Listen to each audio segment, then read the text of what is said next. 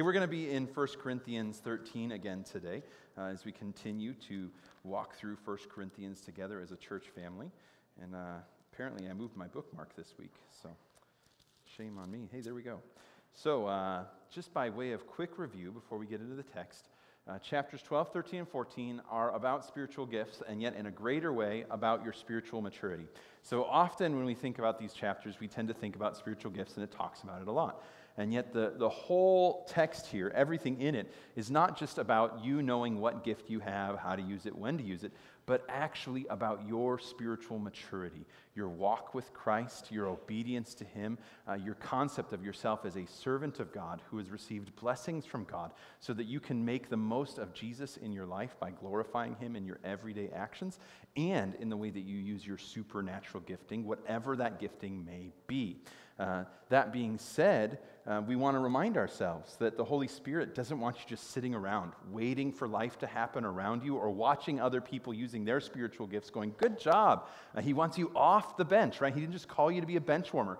He wants you out of the balcony. He doesn't just want you watching and critiquing. He wants you on His team, engaged, practicing with the team, getting together with the team, praying with the team, and He wants you in the game. He didn't just call you to practice your faith privately. He designed you and gifted you so that you can work with Christ publicly, and so He wants you in the game.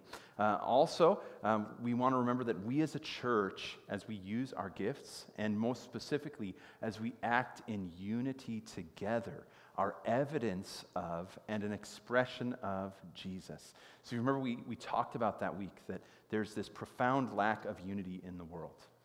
In fact, the most common way to find unity is to, although we claim that we like diversity, we tend to press out diversity and try to make everybody as much the same as possible. But the truth is that Christianity embraces diversity as a gift from God, whether that's diversity in gifts, diversity in historic backgrounds, socioeconomic backgrounds, race, ethnicity, all these things that come together, united in the person of Christ, intent on one purpose together. And that unity is evidence of Jesus, because it doesn't happen naturally, right? Like people don't get along through thick and thin naturally.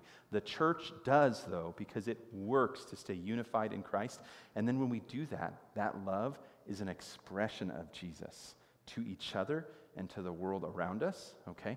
And then last week we talked about 3 traps or pitfalls that can keep us from knowing Jesus' love and growing in it. The first was performing, right? So you're performing to receive accolades and praise. The next was possessing and being defined by your possessions, not just the tangible ones, but maybe especially the intangible ones. The privilege, the position, the accolades, and the respect of others can stack up, and we can feel like that defines us. The problem is at that point in time, we become completely self-focused and aren't focused on loving Jesus and loving others. And then finally, producing and providing, right? So that's that ability to take care of other people, the lure of power and prominence in other people's lives based on your ability to give for them and make for them. And that doesn't mean that any of those things are bad, right? It's not bad to achieve. It's not bad or wrong to have possessions or even position and title. It's not bad to provide for others. In fact, it's good. But without love, all of those things are worthless. In fact, it says, if I have all faith, but I do not have love, then I have nothing. It's of no significance, right? If I have enough faith to move the mountain, if I can teach everybody eloquently everywhere, and I don't have love, it produces nothing. So it talks about a lack of significance of self and a lack of significance of accomplishments without love. And then today, we're going to be talking about what love is or what love looks like. Now, many of you know that I grew up in a religious setting, but I didn't know Christ until I was almost 20. When somebody shares their testimony, often they kind of grab the highlights, the big things that you need to know to get through the testimony, to understand that they gave their life to Jesus. But one thing that I often step over in the midst of my testimony is this profound moment where I was transferring from Loyola University in Chicago to Judson University. That doesn't matter, but that was a secular school. It was a Catholic school, but none of us really talked about Jesus very much there. There were a few people, but certainly not me or my friends, to a Baptist school where everybody talked about Jesus, like all the time. And it was kind of weird. They were weird people in my book when I first got there. Maybe you have felt that before around Christians. And on Friday night, I was invited to play Ultimate Frisbee, which made my ears kind of start doing this thing, because I really like Ultimate Frisbee. That was my jam. I didn't play basketball or anything like that, but I loved Ultimate. And so I got invited to play Ultimate, and it was a blast. And these guys were some of the best Ultimate Frisbee players I had ever played with before. I mean, they were really good. They were athletic, they were skilled, they were fast, they were good communicators, they had amazing teamwork. One of the things that hit me during that time is that there was a level of camaraderie that I had never seen before. There were friends there that showed a deeper bond of love than I was familiar with anywhere I had ever been. Their love to me stood out more than their athleticism, more than their skill, more than all the fun that they had. By the middle of the game, I was watching these guys get along, and I just couldn't believe it. There was never any ill will. There was never any discouragement. If somebody completely messed up a play, no one had a cross eye, let alone a cross word towards them. There was just encouragement and moving forward constantly. Beyond that, you could see that some of these people had this incredible bond. Even though they were on other teams, there was congratulations. Like, that was an awesome catch. I can't believe that block. That was amazing. I saw that happen, right? It didn't matter what happened on the field. Everybody was celebrating every moment of it. It felt kind of weird. And yet it didn't violate the competitive spirit of the game. Isn't that interesting? They could compete with each other forcefully at times, but still come down as comrades and brothers. And then there was this really wild moment where all of a sudden, the two team captains called timeout and called like all 24 of us together in the middle of the field. And they were like, okay, guys, thanks for coming. And then they basically talked about nothing for like 90 seconds. And I was like, that was weird. And I was like, what was that all about? And one of the guys was like, never mind, it's cool. And then I looked and I saw these two young women walking up from the river in their undergarments. And I thought, these guys are crazy. This is not what would have happened at Loyola, by the way, right? This is not, we don't even need to go into that. But it hit me so hard that not only did they love each other, but they were willing to love these two strangers and not take advantage of the situation, to consume the visage of these young women, how these young women looked for themselves and their pleasure even momentarily. And it was deeply convicting in my life as an unsaved young man, but it also set out this platter before me of this thing that I deeply wanted, which was to know the type of love that they had in their midst. They never said, I love you. They just showed, I love you, every moment that I was with them. And I was blown away, but I was also stuck because I didn't know how to get that. I knew that there was not the ability in me to produce what they had, that all of my morality would fall short, that my personal ethics fell short of love every time, and it left me wondering. I'm not the only one, though, that deals with this sort of thing. It's not new that the love of Jesus that is present in the church makes an impact on the world around us. In fact, the early Latin writer Tertullian of Carthage, you might have heard of him, you might not, doesn't matter, declared that the one thing that converted him to Christianity was not the arguments they gave him, because he could find a counterpoint for every argument that they would present. But he says, but they demonstrated something I didn't have. The thing that converted me to Christianity was the way that they loved each other. Now, I'm interested in pursuing that sort of love and cultivating that love in our midst. But today, what we should do if we want that is probably to talk about that love and to think about that love and then to ask Jesus to continue to grow that love in our midst. But before we get into God's word, let's pray and ask him to bless our time together. Father, I thank you so much for each and every person here, each and every person who's listening at home right now or watching at home right now, even the ones who will listen and learn later. Father, I pray first and foremost that Jesus' love would be lifted high, that we would see the type of love that you evidenced in him, and that you would cause us to fall more in love with him and to desire more of his love in our own lives, both known for ourselves and shown to others. And Lord, Paul prays in Ephesians that you would equip us with the spiritual power that we need to know your love, because in our natural selves we cannot comprehend it enough. And so we pray for your Spirit to be on us today, to know the length, the height, the depth of your love, so that we would grow into it more and more. Let your word ring true. Let my mouth speak your word. Thank you, Father, in Jesus' name. Amen. Let's read 1 Corinthians 13. Dawn, would you be able to click through and keep up as we head through? If I speak human or angelic tongues but do not have love, I am a noisy gong or a clanging cymbal. If I have the gift of prophecy and understand all mysteries and all knowledge, and if I have all faith so that I can move mountains but do not have love, I am nothing. And if I give away all my possessions, and if I give my body over in order to boast, but I do not have love, I gain nothing. Love is patient. Love is kind.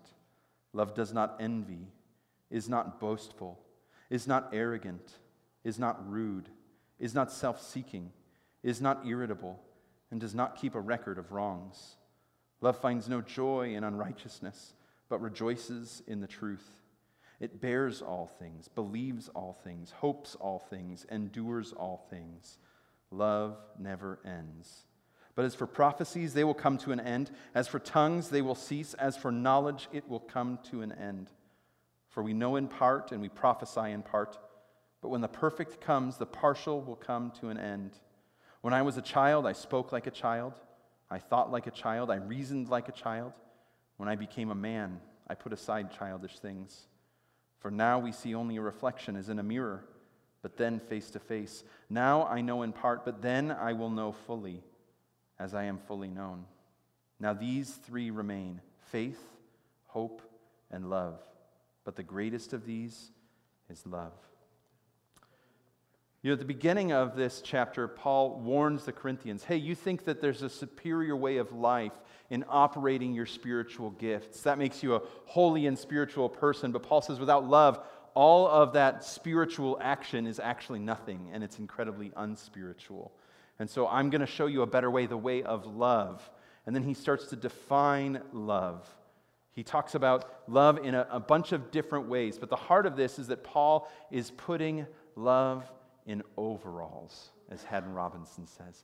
He says that love is being put in the flesh for us to see. It puts a business suit on, it goes to work. It puts a jumpsuit on, it's going to the gym. It puts an apron on, it's going to the kitchen. This is what love looks like when we live life every day. Now, that's really challenging for us because we often leave love as a theory or an idea when we read the Bible, especially when we read about the agape love of God, his perfect love, his love that never fails, his unconditional love. And then we look at ourselves and we think, I don't have that unconditional love, and I don't know if I ever will. In fact, this week I was talking with a friend, and he said, I always heard this sermon as a kid on 1 Corinthians 13, and I would hear that without love, then everything I do is worth nothing, and it demotivated me. He didn't use that word, but what he said is that I just thought, why do anything? Because I'll never have God's perfect love. Therefore, since I won't have God's perfect love, what's the point of even trying? Isn't that interesting? And we see that, and we see that we fall short, but that's not the purpose of the text. The purpose of the text is to highlight the importance of growing in that love and pursuing that love more than anything else. Walking in the way of love as best as you can above everything else. And so Paul is now talking about what love looks like so that we can learn to love. Now, I will warn you of this. There's a way that we can hear this and know Jesus more, and there's a way that we can hear this and know Jesus less. The first is the way that calls us forward, trusting in Christ. The second is the way that calls us to be ashamed, backing away from the goodness that God has for us, feeling like there's no way we can accomplish that. And so let's prefer the first one, right? where we realize in the ways that we are falling short, in the ways that we feel convicted, that God wants to work in our hearts, and it's an invitation to say, hey, Jesus, I see that your love and your ways are not my ways. Would you forgive me for that? And would you help me to learn to walk in your love? Put your character in me. And what's amazing is the New Testament is clear over and over again. That's exactly what God wants to do in you, is to produce this loving character of Jesus. It's what he chose to do in your life before the foundation of the world for your good and his glory. And so you can take that to the bank, and you never have to fall into shame then when you realize you're falling short. So the first thing that we see, we're going to jump past that. Is that Paul reveals the marks of love. Paul reveals the marks of love. He says, love is patient. Love is kind. Love is not jealous, is not boastful, is not arrogant. Love is patient. Anybody read the KJV or the NKJV still? Some of you? That's great. It's good translation. I love the way that it talks about patience in that translation. Love has long suffering. We forget that patience is an act of choosing to suffer for someone else's behalf. Think about what it means to have patience. I want something now, and I'm going to wait until I get it, and I'm going to do it in a way that is not rude to that other person. That I'm going to contain my suffering within myself for their benefit. Anybody know anybody who's good at long suffering? Think of the example that they are in life. They're quiet. They're gentle in the midst of that. They're putting that other person first. But that knowledge that love is patient gives us something else. It says love is realistic. There are no perfect people around you. There are no perfect people in this church. Find the perfect church. You can't. None of us are perfect. All of us have faults and foibles. All of us sin. When love is patient, love is being realistic. It's saying, I know that people around me will not be perfect, and I will be patient in their imperfections. It's choosing patience beforehand, not waiting for the opportunity to arise and ask the question, will I be patient today? But instead, how will I be patient today? Because I'm going to encounter problems in other people, and I don't have to be the one to conquer those problems. And they're not even my problems, right? They're theirs. He says, love is kind. The mark of love is that those who love are ready to do what is good. They desire to do what is good. They want to lift the load. They want to ease the burden. They want to bring the word that will encourage. They want to turn the frown upside down, right? It's a little bit cliche, and yet they're always looking to do the kind thing for somebody else. Reminds me of being a Boy Scout. Do a good turn daily. I remember thinking when I got older, just one? Isn't that mark just a little bit low? I could be done with that by 6:30 in the morning, right? I mean, that seems so easy. Love doesn't give up with just one. It says, always good for others all the time. How can I be kind to you today? He says, love does not envy. It's okay with what other people have. It's not jealous of their gifting, their intelligence, their house, their car, their shoes, their spouse, their body, their personality, whatever it is. It says, that is good, and I'm grateful that you have that, and I don't want what you have. Not in an offensive way, though, right? Because that can be said offensively. But what you have is good, and I'm good without that. I don't need to be jealous for that. I don't want your privilege or your position in life. I don't need to demand your blessings for me, and I will never seek them in an illicit way, in an ungodly way. Love is not arrogant. Love is not puffed up. It accepts that everything that it has is from God and has no reason to make itself more important in the midst of that. It spends its time thinking about God's favor and kindness towards them and then shows that favor to others because it's not about itself, but is about God and others in the midst of that. And then love is not arrogant, right? Or love is not boastful, pardon me. It sees that it doesn't need to parade itself. It doesn't need to walk around and say, I am so awesome. Isn't that interesting? This is actually a mark of success in our culture. being able to parade yourself around. If you have a business, you're being told right now that if you don't parade your business, you won't be successful. But we all know businessmen who paraded themselves and had that parade get popped, and then it turns into a great amount of unsuccess, right? Everybody remembers Bertie Madoff. Yeah, he was the bee's knees until he wasn't, and everybody knew it. Paul puts love on display here. But next, this is about the marks of love internally. But next he's going to talk about love socially. What does love look like in social settings? Have you ever noticed sometimes that you know that there's love inside, but then you get into the moment and it's hard to let love play out? And you're like, how do I make love work in this situation? I'm going to have to choose better words there. How do I cause love to work in this situation? How do I bring it out of me and about in the midst of what's going on? Because it's intense, or it's hard, or I'm feeling jealous, or I'm feeling selfish. So how do I let love win over the things that are going on? So we're going to talk about love in 4 different ways. And by the way, I absolutely stole this from another pastor. Please don't think that I'm this brilliant. Sometimes you come across somebody else's work and you say, I probably shouldn't reinvent the wheel because this one's pretty good. So I'm thankful for Haddon Robinson and his wisdom today. He says that love has good manners. Paul writes that love is not rude. Well, what is a lack of rudeness? It's a presence of good manners. That kindness, that social contract that we all have with each other that is there. But it takes that even a step further, because our social contract is don't do to other people what you don't want done to you, right? That's the American way. I didn't do that to you. Why are you doing that to me?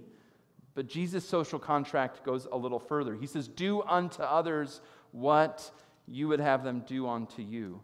So manners is actually not just a withdrawal and a holding back, but it's a deposit. It's giving to others automatically because you see that that is what is good. Sometimes manners get disposed of on the West Coast. Have you noticed how informal we are? And we talk about running on beach time, right? There was a moment a couple months ago where I was running like 5 minutes late to our staff meeting at the church here. And I was just struck by the fact that me, in my not managing my schedule that day, was being incredibly rude to everybody in that room because they were all waiting on me. And my 5 minutes was actually using like 25 minutes of time from other people. I realized how rude that was in that moment. And I went, I don't want to do that again. That's ill-mannered. That's not good towards those people right now. Manners come from often a concept of etiquette. Now, etiquette is a French word. You can just tell by spelling it, right? Like, who puts QU in the middle of a word? We have other letters for that. Thank you, France. So they make this word etiquette, but it actually comes from a card that you would receive when you came to court. So when you came to the French court, it was a big deal, right? There was a lot of pomp and circumstance, and it was a precarious situation because if you act poorly, it could lead to your death ultimately, but it would probably at least lead to your social death, which might be even worse. And so you were given a card of expected behaviors: how you should dress, where you should stand, when you should speak, the types of things that you should say in addressing other people. It was a card of expectations on you from others.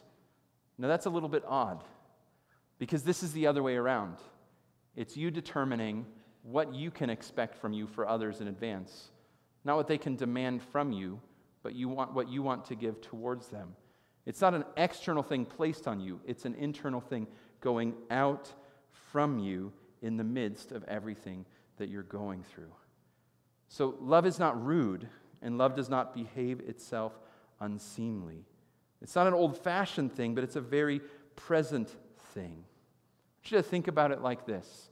When you're in a situation and you see someone being rude, how does that impact you? How does that affect you? You're at a restaurant, and the person next to you, at the table next to you, didn't get what they wanted, and they handle it in a way that is unseemly. They're making a scene. They're berating the other person. Does it just impact their table? No, it impacts their server. It impacts all of the tables around them because they needed to be rude to get what they wanted. I heard a story a while ago about some pastors who were at a conference. It was actually pastors and then seminary professors, and they were having a big Bible conference in a major metropolitan area. And the night before the conference began, the head pastor of the church that was hosting it took some of the other guests out and the keynote speaker out to dinner at a restaurant. They were eating dinner, and as the server came to refresh drinks or give drinks, the server brushed the cup of that person, and it spilled their water into their lap. And he became unhinged. And he just laid into her. He didn't just let her know that he didn't appreciate being doused with cold water. He told her what he thought of her and her work. And she left almost in tears. And after she left, the host of the Bible conference leaned over and said, "Dr. So-and-so, I dare you to share the gospel with her. When she comes back, why don't you witness to her?" He couldn't. He wouldn't. It would be wholly offensive, wouldn't it? His life manner didn't reflect the manner of Jesus. That's all that he had to say. He didn't need to berate him. He just pointed out the gap. We need to remember that our comportment, our behavior, is representative of Jesus. That our good will towards others, the favor that we show them, which is what manners are, is demonstrating the favor that Jesus has showed us. When you spill ice water in Jesus' lap, how does he handle it? What does he do? I know you're like, I've never been to dinner with Jesus. But just metaphorically, when you do things that are offensive to Jesus accidentally or even on purpose, how does Jesus handle it with you? Kindly. He doesn't roast you. He doesn't blow you up. That's why he died on the cross, was so that you could have the privilege of offending him without incurring his wrath. He took the wrath so you can experience his grace. That's what manners are. It's grace. Don't we call them that? Social graces. Giving to others what they may not deserve. Filling the gap for other people's foibles and faults. You know, it's interesting because there's a way to have manners but still be rude. There's a way to follow the rules but to do it in a way that's offensive. It's because it's not just that etiquette or manners alone makes the difference here. It's manners that are filled with love. Love gives manners soul. Manners and etiquette without love is snobbery. Have you ever engaged in snobbery? Me too. Me too. I need to guard myself against this. My wife and I, we enjoy food. I'd call us foodies, but we're not wealthy enough to really be foodies, so we're like micro-foodies or something like that. I don't know if that makes us more hipster or just broke. But either way, we love food. And sometimes when we are enjoying food together, we can talk about what we enjoy, and then we can critique it. And sometimes when my wife makes me an excellent meal, I will talk about how I love the food, and then I will critique it. That's manners without love. It just is. There's no reason for the critique there, right? It's a bad habit in me. It's not out of a lack of love that's desired to be expressed, but it's lack of love planned and played out. And so I've learned there's no need for critique. She made an excellent meal. It doesn't need to be better. It doesn't need this extra spice that we don't own added. It didn't need to be presented in this different way. It was a gift to me as it was. And for me to have manners, for me to have love, just means to express gratitude, right? Now this can go the other way, because I've heard wives do things like, "Thanks for mowing the lawn, but you hit my petunias," right? Maybe you could ask gently for him to have more care as he chops down the vegetation that you don't want, and some that you did. They will grow back. Grace matters in those moments. Rudeness is often the practice of a virtue without love, right? Think about it like this. I'm honest, but I don't have sympathy. And so what do I say? I'm brutally honest. You're just going to have to deal with that. Wow. That's who you want to be? You're candid without any kindness at all. You forget that it's truth given in grace that matters, that we speak the truth with love, and when we speak the truth without love, it becomes a lie because it doesn't reflect love, which is the ultimate and true reality if you want to think about it philosophically. I heard a pastor once say that the funny thing about people who call a spade is that they often treat people like dirt. Don't they? Sorry, Flint. We're actually, thank you for the transition. Corinth had potlucks. And their potlucks should have been filled with love. But Paul had to correct their potlucks, didn't he? He said that you're getting together for this love feast, but it's anything but a love feast. It's a feast of selfishness. And you wealthy people, you're arriving early with all of your opulent food and you're sharing it with your favorite people. And then when the people who need to be most loved arrive, there's nothing left for them and you leave them out altogether in the anteroom instead of the room of favor and blessing, the room for the wealthy. He says, when you gather together, don't do it this way. It's a shame that you're so full of food and wine when they arrive that you don't even care that they've come. It's okay that we have favorite people. But it doesn't mean that they're the only people that we treat with favor. Paul says instead, wait for everybody to arrive. The reality in Corinth is that there were slaves coming to that church, and that meal may have been the best meal of the week and may have been their only meal that day. Sometimes when we arrive to greet one another or after church, it's possible that we fall into the Corinthian trap and we rush to see the people that we care about first. And we get into our conversations and we forget to see the stranger in our midst. And I've seen it happen before, where someone comes in and they're hoping to encounter a loving church, and they experience a lot of love. And then they see us all get up and we all turn to each other, and they're there standing there holding their coffee and cookies, and they just resign themselves to leave. And I can tell you this, that it doesn't matter how friendly I am at the door at that moment. They've just experienced a social group clicking shut. And instead of remembering to be the inclusive community of Christ, we become the closed community of our favorites. And we need to guard against that.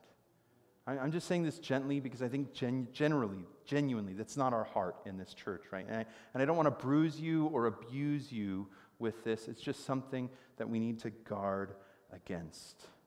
You know, if you struggle with this exclusivity and this lack of favor, think about it like this. Who were you when Jesus sought you? I mean, did you really matter? Are you so important that for the universe eternally that the King of the universe would pause time, step out of heaven, live as a human, suffer and die on the cross for you? Probably not. And me either. And I'm not saying this to shame you, but to point out to you that if the King of the universe stopped to include you in his plans, in his love, in his grace, don't you think that you might be able to do the same thing for someone else? I mean, Jesus, in telling parables about love, tells this parable about a shepherd who has 100 sheep. 99 of them make it back into that sheepfold safely at the end of the day. And there's just one sheep missing. I mean, the shepherd got a 99% on the day. Isn't that pretty good? And instead of just rejoicing, like, that's pretty much nailing it, right? He's concerned for the one. And he leaves the rest of the sheep and he hunts them. He seeks that sheep out. Some of you have picked up this heart of the shepherd thing. I've seen you seek others who you know in this church who need to be brought back in. And I've seen you seek the stranger and just say, hi, I'm Fran. Welcome. Hi, my name's Richard. I'm so glad that you're here. Tell me, what's your story? And when you take those steps, you're embodying the love of Jesus. You're not just having good manners, you're having manners with soul. Manners that say that each person you encounter matters. Love has good manners. Love doesn't want to see harm come to others and does everything they can to prevent it within their power and responsibility. Next, we see that love has good motives. Love is not self-seeking. Love is not self-seeking. Love sees that the benefits that you have are not ultimately your own or for you. They've been given to you by God to care for others. We say this like this: I have been blessed by God to bless other people. The blessings that I receive are not for me. I get to enjoy them, praise God, but they're ultimately for others. Have you realized that in your life? I mean, do you realize that your car can be Christ's car and your car? And you can view yourself as the steward of that? Have you said, Jesus, however you can get glory from my Subaru or my Chevy or even my Ford, I want you to get the glory for it. I own both of those, by the way. I have no Subaru, and I'm okay with that. But the heart of this is that everything I have can be used for others. Now, I listened to this podcast called The World and Everything in It. It's a great news podcast, Monday to Friday, 30 minutes. Hits the highlights, is encouraging. And they were talking about how in January here, the new words of the year come out for 2022. And one of the dictionaries chose the word goblin mode. I think it's hyphenated. I was listening to the podcast. And I thought, I must live under a rock, which I already knew that I'm a little bit of a troglodyte, a cave dweller. I don't really key into everything all the time here on the peninsula with the culture. And then they started to explain what goblin mode was. And goblin mode is a cultural expression that basically says that for a little while, I'm just going to get what I want. It's just me time that I should be able to gobble up anything that I desire in that moment because that's what's good for me. And I just was so struck by how sad that was, and yet how real that is in our culture. We want you to be happy no matter the cost. And we're now willing to embrace this idea that what it takes for you to be happy is for you to hit goblin mode occasionally and just get what you want, which we really call what we need, right? And so we just go for it. We just go for what we want. And I just thought, man, isn't that the opposite of love with good motives? That we now have a word for self-seeking, beyond selfishness, goblin mode. And it's something that apparently we all are going to hit occasionally, and it's okay. Let's just be okay with goblin mode. And I'm like, boy, that reminds me of the church of Galatia, where Paul warned, be careful in your backbiting, lest you consume each other.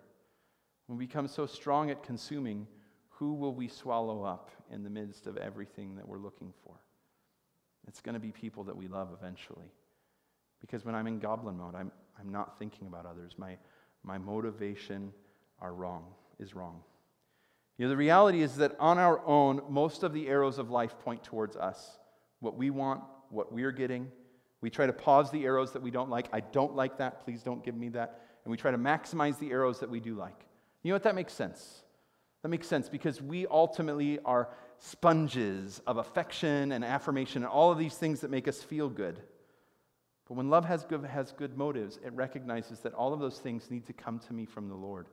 That He needs to be my rock and my security, my surety, my portion, and my blessing. And when we put our faith in Jesus, the Holy Spirit starts a work in us that starts to turn those arrows around so that you're less concerned about what's incoming and more focused on what's outgoing from you in the midst of the life that you're living. The Galatian church struggled with this. Paul has to talk about what they eat with them. Doesn't it seem weird to bring up what you eat in the context of love? In our culture, that's wholly unloving to bring up what somebody else eats to talk about their love, right? But Paul talks about the meat sacrificed to idols with them. And he's really clear. He says, listen, if you understand theology at all, if you understand God, you know that an idol is nothing, especially when compared to God. That these things are just statues carved from stone and wood, the inventions of people's heads so that they can have a religious system that comforts them in the midst of their peril, but it doesn't really deliver them from the things that they're facing because it's just a lump of junk at the end of the day. And so meat sacrificed to idols is nothing. Paul says, in one way, don't worry about it at all. But you know what? It's not the food that's the real concern here. It's the one who's with you. And so he says, when you go to a feast, and that person who's leading the feast says, and this is from my sacrifice to Aphrodite. And Aphrodite is so good that everything that she gives us is succulent and sweet. And so let's praise Aphrodite for the meat that we're about to eat today. You know what you should do? Just have salad. For their sake, because your motivation is to not confuse them. But if somebody invites you to a feast and you know they're not like that, and you get there and there's another brother in Christ in there or sister in Christ in there, you both have freedom to be there. You don't need any other reason to be there than I wanted to come. It doesn't have to be spiritual. You don't have to be there to stand out in the crowd or deliver the 4 spiritual laws or anything like that. You could just go to the feast to enjoy it. But if the person next to you gives you that little elbow and says, do you know where they picked up these ribs? They were at the idol market today. Even though it doesn't bother you, they're bringing it up for a reason. And in one way, they've just ruined the whole feast for you, right? Because guess who's not having the ribs? But you're sacrificing your desire for their need, and your motives towards them are good. Paul concludes the section on meat and idols in 1 Corinthians 10:24, and he says, nobody is to seek his own good, but the good of the other. Paul says it like this in Philippians 2, consider the example of Jesus, who, although he existed in equality with God, in the very form of God, did not regard his equality with God as a thing to be grasped for his own advantage. He didn't consider his own godness for his own advantage, but instead thought, since I am God, what can I do for others? Now, this is the example that we have in Christ, and it's the example of the motivations that we're called to have as followers of Jesus. You know, one of the greatest ways that I see self-seeking in our culture is in our habits of listening. When we listen, we often listen with wrong motives. We're listening for advice that we can share, correction that we can give, information that we need to ignore. We're overloaded with information in general in our culture, and that means that listening to someone is a luxurious gift to them because you're taking in new information that maybe you didn't even ask for. But the reality is that listening to someone else with the goal of understanding them and showing them understanding first and foremost is a motivation of love. When we listen, we're not there to seek our own ideas and opinions, but instead to seek to love and understand others. Proverbs says that the fool is only interested in expressing his own ideas. And often I discover that myself and many others are really good at playing the fool. Dietrich Bonhoeffer wrote in Life Together, the first service that one owes to others in fellowship consists in listening to them. Just as love to God begins with listening to His word, so the beginning of love for the brethren is learning to listen to them.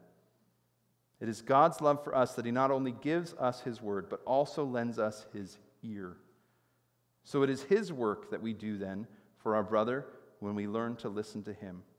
Christians, especially ministers, so often think that they must always contribute something when they are in the company of others, that this is the one service that they have to render. They forget that listening can be a greater service than speaking. It's so important that we learn to listen to other people with good motives, seeking to understand and love them first. You know, I have a good few friends who are really good at this, and what's amazing is that often when they speak, they say the types of things that they want to say, but because they've bothered to listen and to love first, their words have more significance and meaning because they're given in grace. They're speaking the truth, but it's already been demonstrated that they love and that they accept. So it's not contentious, it's not forceful, it's not rebuke, it's not harsh. It's a gift of grace, even when they're words of challenge. Next, Paul says that love has good mood. Love is not irritable. You know, our culture is kind of irritable right now. We've collectively become crabby. And you know what? It makes sense. It's been a hard few years. And it seems like the beatings are going to continue until morale improves, right? The sad thing is that beatings often don't improve morale, But I think we have reason to be in good mood. Paul says, be of good cheer. Jesus says, do not fear because I've already overcome the world, right? We know that Jesus is doing good. The thing about irritable people is that they often want other people to make allowance for them. Their desires, their opinions, the way they see it, the way they set things up to be, but they forget to make allowance for other people in the same way. They think that their ideas, what they want, should come first. And they're willing for you to sacrifice to make that happen, aren't they? And they're willing to let you know about it. Now, sometimes we all get there. How many of you have had a day where there's been some irritation that day? Sometimes I feel like I get irritated when I'm dying the death of 1,000 paper cuts that day. You know, like things aren't going well already, and then my foot happens to catch the planter on the way out the door and spill my wife's plant all over the living room. Like, sheesh, I needed that right now. And I'm not irritated with the children or my wife, but my words sure sound like they are, right? In that moment, my love doesn't have a good mood. And I need to repent and apologize for that. Maybe you've been in the same place before. But for some of us, that's not the irritability that we're talking about. Irritability has settled on you like a fall fog. It's come in and it doesn't show any signs of stopping. It clouds everything that happens. You're kind of wound tight inside. You could be a tuning fork for other people to figure out if they're irritated. You don't lose your temper because your temper's always right there in front of you, right? You know where it's at. Irritation for you is maybe like drinking is for other people, or shopping, or binge eating. It just feels like part of who you are. I get that. I know what it's like to have a piece of your soul that you'd like to just let go of because it doesn't seem to be fitting with everything else that Jesus is doing. But that irritability is not love. And it's something that Jesus wants to change in you. There's an old story from around World War I. There was a chaplain in the Prussian army, a man by the name of LaFontaine. And there was a colonel in his company who was said to be incredibly irascible and irritable. Whenever the troops were near him, they made sure their shoes were polished, that their bayonets were gleaming, that their rifles were cared for. The line was a little bit straighter when he was around. The tent pegs were a little bit tauter, or the tent ropes were a little bit tauter in the pegs that they were tied to. But the issue is that he chewed people up, and he had a bad reputation for it. And so the chaplain, speaking with the colonel alone once, said, "Let me ask you this. If your king came and did some of the things that you were irritable with others about, would you treat your king irritably?" He said, No, I would never do that to the king. He's more important. I wouldn't treat him that way. And then the chaplain said subtly, "Well, I'd like to introduce you to a different king. He's the king of the universe, Jesus. And he's with you wherever you go. And he says, when you treat one of these who is less than you, like that, you're doing it unto me." And he left it as that. And he left the room quickly because he's a wise man. A few days later, the colonel came to him and said, "You know, I really appreciate what you said to me. And whenever you see me acting in that way again, I want to ask you to remind me of the king. I want to remind you of the king." Jesus says, "Do everything as if you were doing it unto me." He says, the way that you treat people who you think are less than you reflects the way that you treat me, and it demonstrates your love for me. Give up your irritability. Let Jesus work on your mood. You know what? If you fall, if you become snappy again, if you're thinking those thoughts and you feel that irritability racing through your mind, you feel your pulse rise, your heartbeat increase, confess. Just tell God, "I'm sorry. I'm doing it again." Admit it to Jesus and then receive his forgiveness and dwell in his grace. The one thing I find with people that struggle with irritability is not just that they're irritated with the people around them, but they're often irritated even with themselves and disappointed in their own actions at the heart of it all. You need to marinate your heart in grace. You need to remind yourself that Jesus has favor for you even when you don't have favor for yourself. And you need to invite him and let him work in you. Next, Paul tells us that love has a bad memory. Love does not keep a record of wrongs done. Complete this phrase. Fool me once, shame on me. Fool me twice, or shame on, fool me twice. I'm really bad at that phrase. I have a bad memory. Thank you. Yeah, me and Jesus. His bad memory is better than mine. Fool me once, shame on you. Fool me twice, shame on me, right? Like I should learn, like I should remember. And in one way, we need to know that reality, right? I mean, you don't want to trust people with things that they're untrustworthy about. We need to know people for real and who they are. We need to not expect people to be strong in their weaknesses. And yet there's another sense, this makes sense existentially. See, we see real wrongs. Real wrongs happen to us and others, and there's this thing that happens where we rear up inside and we feel that anger for the moment. And we have these good desires. They need to be held accountable, right? And they probably do need to be held accountable. They need to be responsible. Wouldn't it be great if everybody who did wrong took responsibility for that? But then there's this extra step that happens. They need to pay. They need to make up for what they did wrong. The problem is that our sense of justice often doesn't match God's. What's God's economy when it comes to justice? Who paid for your sin? He did, right? He paid for your sin. See, we often say, I forgive, but I cannot forget. But the reality is that we don't often want to forget. I heard a pastor once tell a story about receiving a new calling, and he was going around and he was having dinner with the folks in the church, getting to know them, and he met this couple that was delightful, and he was excited to go to their house for a meal, and he got there, and they spent the first 30 minutes telling them about this terrible experience that they had at church once. The wife was telling the story, and she was telling it with all this flourish and detail, and occasionally the husband would pipe in and say, no, dear, that's not quite right. This person did this in that moment, and then this happened, and then she would graciously say, oh, yes, thank you, and then she would continue the story, and then he said, and when did this happen? And they said, 10 years ago. Can you believe it? And he said, it's so funny, because we tend to rehearse the things that we want to forget, that we desire to forget. We tend to walk through the pain over and over again. But oddly, Jesus is really good at forgetting what we remember and remembering what we forget. See, Jesus doesn't count your sin against you anymore. In fact, in Psalm 130, it says, as far as the east is from the west, so God has separated your sin from you. Isn't that awesome? He's saying, I'm going to forget your sin.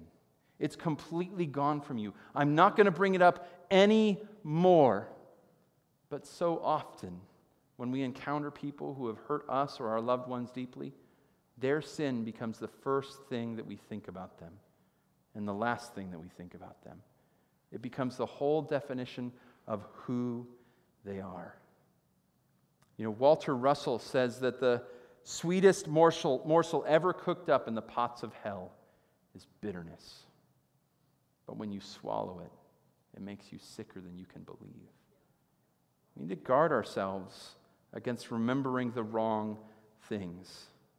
Hebrews 10 says that God is not unfaithful to forget the labors of love that you have done towards the saints.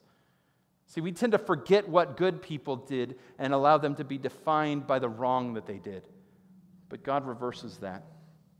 He remembers the good that they did. He remembers what was right and perfect and holy and worthy of praise. And He forgets all the rest. And He makes these things eternally true. And He takes away the rest. God forgets what we remember and remembers what we forget. What do you need to forget today? What do you need to give up rehearsing in your mind? What story are you telling yourself about somebody else? What have you decided that somebody is in your heart? Because God probably doesn't think of them that way. If it's a wrong done, if it's a foible, even if it's a defect in their character, because love hopes in all things, and love believes God in all things. Not that they have hope of transformation without Him, but that you believe in transformation in Christ that you can't even imagine yet. growing in love has a means. And that means is Jesus. The way we grow in love is to look to Jesus. You know, if you read this chapter in this way, it makes a lot of sense. Jesus is patient. Jesus is kind. Jesus doesn't envy. Jesus isn't boastful. Jesus is never arrogant. He's not rude. He's never self-seeking or irritable. Jesus doesn't keep a record of wrongs. Jesus finds no joy in unrighteousness, but rejoices in the truth. Jesus bears all things, believes all things, and hopes all things. Jesus endures through everything. It's true, isn't it? But then you can turn that around and use it as a mirror. And then you can put your own name in there. Flint did this a couple weeks ago at his Bible study. He put me in there, and I just wanted to say, Flint, stop telling lies. That wasn't his point, though. He was saying that Christ in you is able to accomplish that. That Jesus is able to produce the love in you that you fall short in producing yourself. So in this, we see Jesus as the only one who accomplished this sort of love. But we also see Jesus as the only one who can accomplish this sort of love in you and in me. Well, what does that look like? Well, first it looks like looking at Jesus' example. Read the Gospels. Listen to other people tell you about the Gospels. Listen to other people tell you about the lavish grace that Jesus has poured out in their lives. And then wonder and be amazed and be thankful, because that same grace that Jesus walked in is available to you right now, today. Isn't that awesome? That Jesus is still grateful, or Jesus is still grateful. Yeah, Jesus is still faithful. Jesus is still gracious. Jesus is still walking in the same way that he walked then. He didn't walk on earth for 3 years of suffering, and then the earth killed him, and he was like, won't do that. I'm done with you guys. I'm going to skip town, and I'm never coming back. I saw this meme once. I guess it was kind of a comic, and it was some aliens coming to Earth, and they were talking with the humans, and then the humans were like, this is so exciting, and we also want to tell you about Jesus. And they were like, Jesus, we love that guy. And they were like, you know about Jesus? And they were like, the humans responded, that's so amazing. We just can't believe it. And they said, yeah, he visits us all the time. And the humans were like, huh? Well, we're waiting for him to come back with like wrath and punishment. And he's like, the aliens are like, what did you do to that guy? You know, like, why would you deserve that? We often think that God is somehow mad at us. But the reality is that God loves you more than you can imagine or ask for. And we need to see that often, because we live in a world that is full of unlove and ungrace, full of bad manners and bad motives and a terrible memory. And so we need to look to Jesus. But then beyond that, when we see that we fall short, we need to do this thing the Bible calls repenting, where we see the wrong that we did, and we need to turn away even from looking at that wrong, and we need to say, Jesus, this isn't the way that you called me to live, and I want to live like you called me to live. And so would you forgive me? You died on the cross for this, but I need to restore our relationship. And so would you help me to walk in this forgiveness? And would you transform me? I invite you today to transform me. And you yield yourself to Jesus again. Instead of doing it your way, you do it his way. And then you abide in Jesus, John 15 says, which just means to dwell or remain in Jesus. You dwell in things all the time. Anybody try to go to the grocery store without the list written down? Yeah, you're dwelling in that list, right? You're abiding there. You're walking through the store. You're like, bread, milk, ice cream. No. Celery. The wife said celery, right? You're staying on target. In the same way, you need to abide in Jesus. You need to have him on your mind and in your heart. I also just want to share this. You know, I talked about the beginning of the message. There was a time where I didn't know Jesus. And then I encountered people who did, who evidenced his love, and I realized that love was something that I longed for in my heart. And maybe you're hearing this today and you're realizing, like, this isn't love that I've ever known before. Maybe today is the day that you put your faith in Jesus. Maybe today is the day that you trust him and you say, Jesus, I want the love that you are offering me. I want to dwell in this unending, unchanging love. If you put your faith in Jesus today, you will abide in that perfect love. The Bible says forever.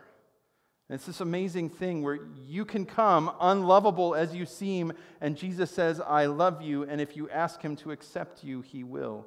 If you put your faith in him for everlasting life today, he gives it to you today. I just want you to understand that, because I thought for the longest time that I had to earn it. And then I realized I didn't deserve it. But then I found out that he still loved me anyway, and he loves you too. You know, the best way of life is the way of love. Paul's trying to lay that out for us, and I think he did a really good job. And he makes this case for it at the end. He says, love never ends, but prophecies, they're going to end. Praying in tongues, that's going to cease. Knowledge of things is going to end because we're going to see it all perfectly. Right now we know in part, we prophesy in part, we tell each other what's coming in part, but someday the perfect is going to come and this partial knowledge is going to end. It's like we're going to be kids now and grow up later, that God is going to show us what we were meant to be forever, these people of love, and everything that is not love will fade away. For we see as a reflection now in a mirror, but then face to face. We know in part now, but then we'll know fully as we're fully known. And these three remain: faith, hope, and love. But the greatest of these, Paul says, is love. Faith and hope are important. Trusting in Jesus is important. Having hope in all things because of Jesus is important. But the greatest of these is love. Because if you're aware of Jesus' love for you, and if you love Jesus back, you have those other things automatically. And the more love you have, the more faith and hope you have. It's important for you to understand that. I want to share this legend out of early Christianity with you. The legend is this: that a wealthy merchant was traveling through the Mediterranean and looking for the distinguished Pharisee Paul.